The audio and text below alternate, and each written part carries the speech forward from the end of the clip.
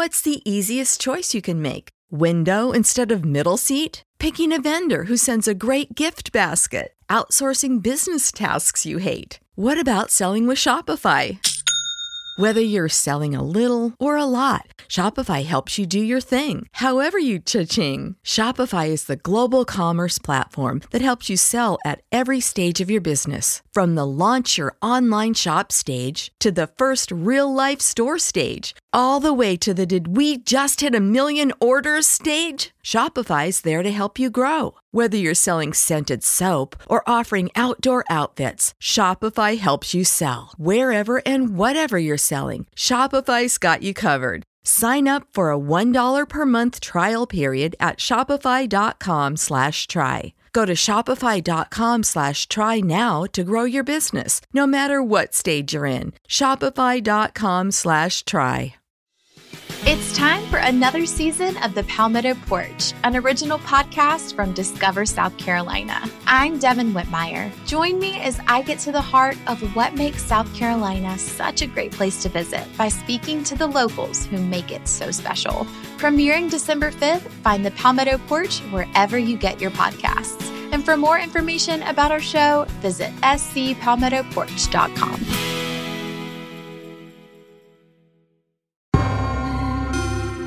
You're listening to Give Me the Fear, the Britflix podcast Fright Fest 2023 preview series. My name is Stuart Wright, and usually I host this show, but for this genre talent-filled build-up to the Woodstock of Gore, I'm keeping stum. When this intro is done, this is the last you're going to hear from me until I ask you to tell your friends all about it. The spoiler-free interviews are brief, and across the entire series, you will discover the kind of knowledge and experience about how to make horror films that they just don't teach you at film school. Are you ready for that? After looking back at the blood, sweat and tears that went into their creative successes, I asked them one last question. If you could handpick one person to be in the audience, alive or dead, famous or personal to you, for your Fright Fest screening, who would it be and why? I think you're going to love the answers this question elicits. I certainly do. That's my introduction over with. Let's hear from the talent. I'm delighted to say that I've got a film called Werewolf Santa, which is showing at Fright Fest this year. My name is Airell Anthony Hayles, and I am the director of that film. What happens when Santa turns into a werewolf on Christmas Eve? Well, it's not good. And you can probably imagine he goes down chimneys and eats families alive and all the rest of it. In terms of pre-production, what's really exciting is when we were out there building a sleigh in the woods and getting the snow machine in and walking our werewolf Santa through in a rehearsal and all the people that he'd be killing and gutting. And it's just such a vast canvas out in a park in the middle of Surrey, pretending to be Hastings, Alexandra Park, because I'm from Hastings. And it was so epic and fun. And it's the closest I've been, I think, to being in a toy shop in a film environment. Because werewolves and Christmas and horror, that was like Christmas Day on whatever day that was in the middle of summer whenever that was. One of the fond memories I have of shooting the movie is that there was a scene involving sexual content. And when we shot that, and there was a werewolf Santa involved in that, I won't give too much away, fun, silly, midnight movie stuff. The owner of the location sat down with me very angry the next day and said, are you shooting a porn? And I said, no, not shooting a porn. Because what kind of porn would that be with a kind of a werewolf Santa and all these naked people that are not a category I currently know of. Not that I know any. And so that was just bizarre to sit down and be grilled on being told off because neighbours were walking past the porn shoot with the snow machine and all the nudity. I said, no, it's really not. It's a comedy. It's very silly. And talked ourselves around that situation. But I'd never been in detention or in the headmaster's office in that way before. An exciting memory from the edit of this film was cracking it. It was really bloody difficult, this thing. And it required a bit of edit rewriting because we didn't get all the coverage I'd have liked to on our limited budget. There's always limited budgets on these things sometimes, which is fine because you make solutions happen. But it was tough. It was really tough for a long time to kind of throw things together and see clues of where a narrative could be restructured with the coverage that we did have. And eventually it kind of panned out. A couple of reshoots, I guess, a couple of things. And it got there. But when we finally locked that up and it kind of made coherent sense, that was a very, neck of large Bailey's moment. At a screening of Werewolf Santa, I would love Joe Bob Briggs to be in the audience, and touch wood at some point he can be, because there might be some American screenings. So let's see. I'd love to get him for Fright Fest.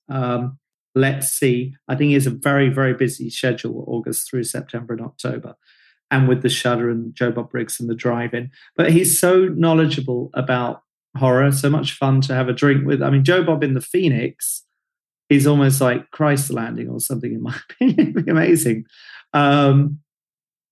He just is a fright fester through and through. And he's been in movies there. He's been in Scare Package 1, and I don't know if he appeared in Part 2. He's obviously a horror fan through and through. So I just think him in any audience, like any fright fester, is a true fan. It'd be great to have him there. I think he's seen it. I think he enjoys the script, at least when he first looked at it. So yeah, that would be the pick, and let's make it happen. My name is Dominic O'Neill, and on Haunted Ulster Live, I am co-producer, writer, and director. Haunted Ulster Live takes place on Halloween night, 1998, and a local TV station investigates poltergeist activity in a haunted house. The script development and pre-production for Haunted Ulster Live wasn't actually that long. We started writing it in summer 2020, and we went into pre-production in September of last year. So it was a little over 2 years, which isn't a very, very long time to go from nothing to something. And we really didn't know that we had a film until we had a house, because the whole film takes place in one location. And we wanted a very specific kind of house. We wanted a big detached house, very early 20th century. And if we could use the exteriors, we wanted it to be outside on the corner of the street. Everything was going to be focused entirely on the house, so it had to be right. So we really didn't know we could make the film as quickly as we wanted to unless we got the location. And we were so lucky that as soon as we started pre-production, we put a message out online, and within like 5 hours, I had a message from a homeowner. I had put up the specs online of what we were looking for. I had a message within 5 hours that they had exactly the house that we were looking for and that it wasn't occupied at the moment. And we went and met them, and within a matter of days, we had secured the location. And we were lucky as well that it hadn't been modernised, so it fitted a late 90s look. And we also had free rein to make a few different touches to it. So without that, the way I looked at it was that, if we had the right location, we could have shot it on a phone if it came down to it, if things got that bad. But without the right location, you don't have a film. It's so important. It's so important to immerse the audience in the look and the feel, because people would be familiar with the kind of film that we were making, because they will have seen so many TV shows like that. And if we could get that right, then we could just sort of get that little bit of suspension of disbelief to really bring them on board with what we were doing, film, An exciting memory of shooting the movie was something that I was kind of dreading. The film takes place mostly inside the haunted house, but we do have quite a lot of exteriors, because during the night the one of the presenters comes outside and talks to the crowd who are gathered outside. So we were shooting in November because we wanted to get it released for Halloween the following year. And we wanted to maximize night shoot hours. So we had to shoot all of our exteriors in one night. And I think it was about 14 pages, which sounds nuts.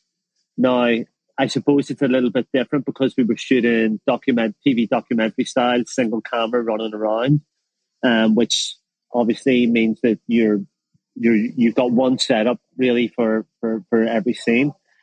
But if it rained, we didn't really have a backup because there were so many different elements. Of course, there was the setup outside. There was extras.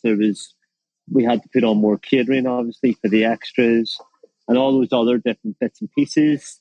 The way our schedule was, generally, it was so tight because we were shooting the whole thing in about 7 days.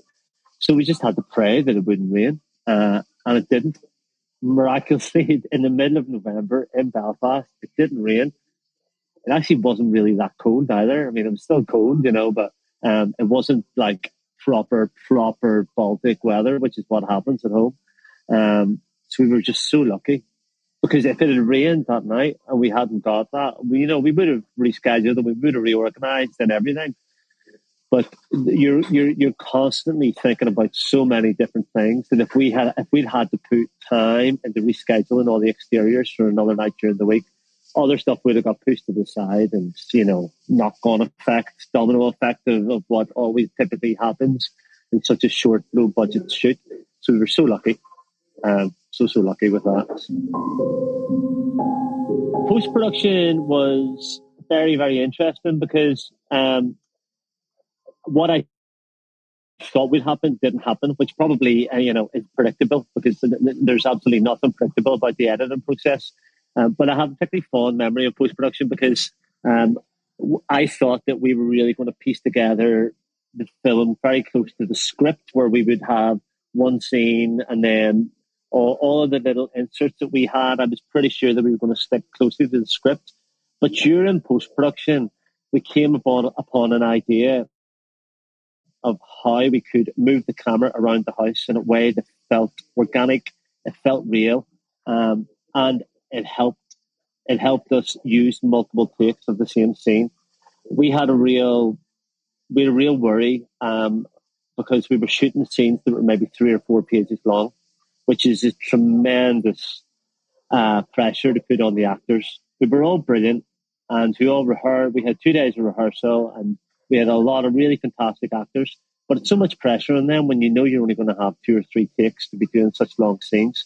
But we worked out how we could put takes together, which really, really saved us. We also realised that normally in the film, when we went to commercial break, we would stay in the house and see behind the scenes. And this is kind of a feature of Haunted Ulster Live, that you have the presenters, what's going on, broadcast TV, and then you have the behind the scenes stuff, and there's obviously a little bit of behind the scenes drama.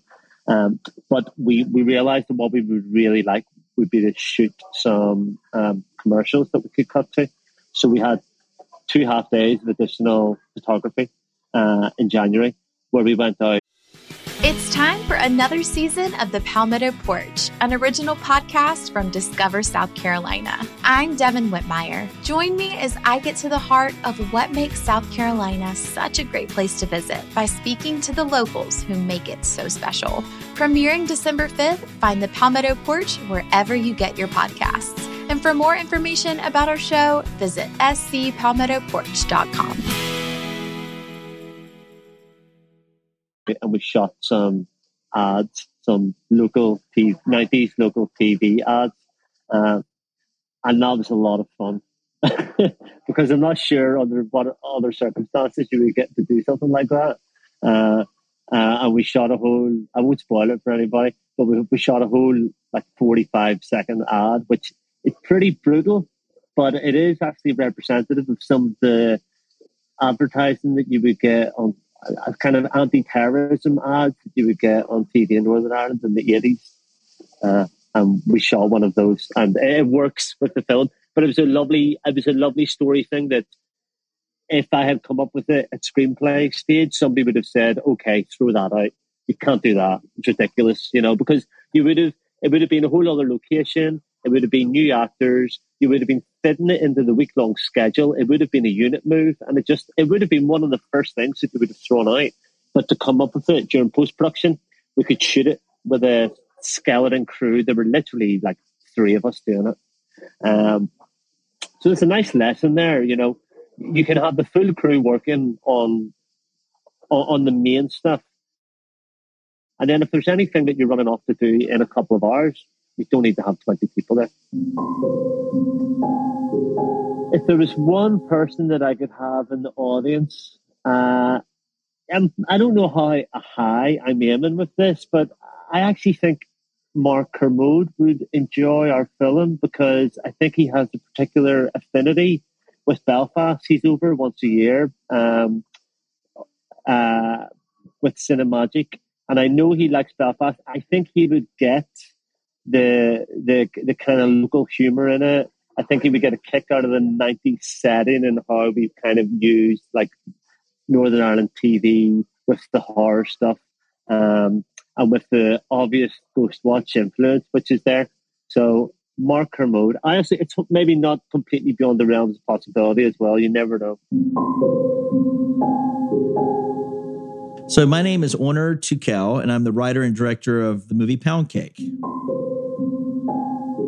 So POUNDCAKE is about a serial killer who's running around New York City, and he's only killing straight white men. And nobody cares because, straight white men now they're finally getting, they're being held to task for, centuries of oppression, millennial epochs of oppression. And so no one's taking it very lightly. There's kind of a Greek chorus in the movie of podcasters who are talking and debating about who the killer is and what's happening. And no one really, really gives a fuck that straight white men are being killed, So there's some other storylines too. There's a father and a mother who are coming to terms with their son who's just come out of the closet. There's I'm in the movie myself. I'm an actor in the movie, and I play a middle-aged man who is having problems with his own irrelevance. Being a middle-aged man, for one, if you're an old man, no one gives a fuck about you. But in this culture, if you're a straight man, you're even worse. You're just a boring straight man. So a cis man. So he's having problems with his own, sexual identification and whatnot. So he's trying to experiment with his wife and do things that are a little bit more, fluid, sexually fluid, and not so rigid as he calls himself. He feels like a rock and he wants to be sexually fluid. So they're experimenting with things. And there's some other storylines, and it's all kind of in service of this idea revolving, oh God, how can I say this? I guess I don't want to give it away. If I say what it is, it'll give it away. But everything's kind of cohesive and everything's kind of connected by the serial killer. There's a serial killer killing everyone. All these straight white men, basically straight white men in the movie are props to be killed, And for the first time in a long time in a horror film, people of color are in no danger at all. Gay people are in no danger at all. It's only cis white men who are in danger of being killed in unspeakable and horrible ways. And I wanted to make a comedy about that. So it's a comedy. It's a satire. It's kind of satirizing a lot of things in the current culture and the zeitgeist, and it's satirizing. It's making fun of kind of everything. I think I think some people it's meant to poke fun at the idea of freedom of speech. Not poke fun at the idea of freedom of speech, but celebrate the idea of freedom of speech in art. Anything goes in art, but can you go too far? That's what the question. That's what the movie kind of, it proposes that question basically. This movie was a very, very tricky movie because we were taking a big risk making this film, because it's not just that the serial killer is killing straight white men. It's how he's doing it. It's going to be very controversial. And if you're squeamish or if you're ultra sensitive, you might have a problem with it. Right. So I knew before I wrote the script that, hey, this movie probably won't get made. So I went to investors first, got them all properly drunk on whiskey, gave them my pitch. And it's about a serial killer who kills straight white men. And I had 5 investors in the room, all ready to write me a check. They said, "This sounds amazing. This sounds great. We'll write the check. You'll get your money." And then they said, "Well, how does he kill the straight white men? Does he kill them with an axe? Does he stab them? Does he poison them? How does he do this?" And then I reveal how the killer kills the straight white men, which is, again, very controversial. And like 4 out of the 5 investors all put their checks back in their pockets and said, no, we can't do this. We definitely don't want to be associated with this. But there was one brave investor who said, "I'll invest in this." And I knew that I had the money, the bare minimum amount of money to make this movie. So then I wrote the script. I felt like I'm 51 now, and it's hard. Time is very valuable. It's valuable for everyone. But the idea of writing a script that wasn't going to be made was, it didn't sit well for me. I need to be inspired knowing that I could make the movie. I'm not in the Hollywood system because, in Hollywood, things move slowly. For every project that gets made, there's 1,000 projects that don't get made. Films get developed, TV shows get developed, and they rarely happen. Most of the times people don't even get paid to develop things, right? So I like to work on things that are a sure thing, which means the budgets have to be a little bit lower, but you have creative freedom. So I got the investors involved in the script writing process early on. And when the investors came on board, they also helped shape the script. They gave ideas and whatnot. And also I let all my actors, when I write a script, I want the dialogue to seem very, very natural. So I give my actors a lot of latitude to change the dialogue if they want, So I get a lot of feedback from everyone when I'm writing and rewriting and whatnot. So, yeah. Being on set, one of the most memorable moments of the film was actually the first day of shooting, because one of the first scenes we shot was me having a very, very funny sexual situation with my wife in the film, which required me to be completely nude, wearing a modesty sock, as they call it in America. And I was very terrified. I haven't been, nude like that, so exposed on camera, really ever. Oh, maybe one time before in a project, but I was nervous because it was the first day of shooting. Most of the crew I've never worked with, but it actually broke the ice, to be nude on set. And I was the only nude person on set, and I'm the director of the piece, and so it was great because it put me in a light where I was very exposed, and it brought us all together because we're all having a good laugh at my expense. I wouldn't say I have the most sexy body with all my clothes off. So you tend, if I ever want to make anyone laugh, I just take my shirt off. And in this case, I had everything I was completely nude, so it was double the laughter. So it brought I think it was a great icebreaker to shoot the movie the first day, and for the director to be completely naked in front of everyone directing the scene. So that was fun. And it was, it helped me. I was kind of fearless throughout the rest of the movie because of that, because I'd gotten that out of the way first. The post-production process was pretty seamless on this, but there is a moment at the end of the film where a lot of people sing a song together. And when we recorded the chorus singing on the day, it just sounded like it didn't sound good. So I had to go back with a microphone and go visit the 30 or so actors that sang in this chorus, go to their individual homes and record them singing into a microphone. So that was kind of a pain in the ass, and it took a long time. But then I had my sound mixer mix all the music together, or the composer mix all the music together, and it sounded kind of beautiful. But it was a kind of a pain in the ass because on the day we shot the scene of everyone singing, it was miserably cold. We ran out of time. There wasn't enough time to get it right. So that, normally on a big budget film, you could bring all your actors into a studio, sing it properly. Everyone's getting paid to do that. But we didn't have the luxury on this to do that. We recorded every singer singing by themselves and then just mixed everything together, So yeah, it was time consuming, but gratifying, I think. I'd never done anything like that before. I don't know if I ever want to do anything like that again, but it was, it worked, I think. Well, if we're in London, right? So I got to name 2 of the British actors, contemporary, who I love now. If I saw Steve Coogan in the audience, I would love that. If I saw Richard Grant in the audience, I don't know if they live in London, but if those 2 were in the audience, or one of those guys were in the audience, it would be the greatest night of my life. You know what I mean? Like, I love Steve Coogan. I love Richard Grant. So one of those assholes, if they were in the audience, I'd be so thrilled, So, but I mean, that's boring. If it was someone who was dead, I'd love my mom to be in the audience. If my mother was in the audience, I'd think, well, I must be dead too because she's dead. And I would think, all right, something's really gone awry here if my mom's in the audience. But if there was a way to go back in time and say, who could I have in the audience?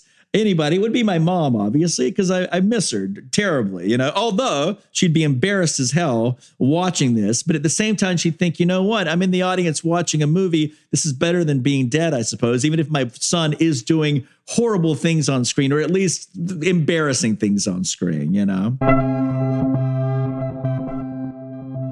If you enjoyed this podcast, please share it with at least one friend. Put a link out on social media. Rate and review it for your preferred podcast platform. Put an ad in loop. Nobble the town crier. Whisper in the ear of the town gossip. You get the picture. It all helps bring new people into the Britflix podcast fold. Thank you.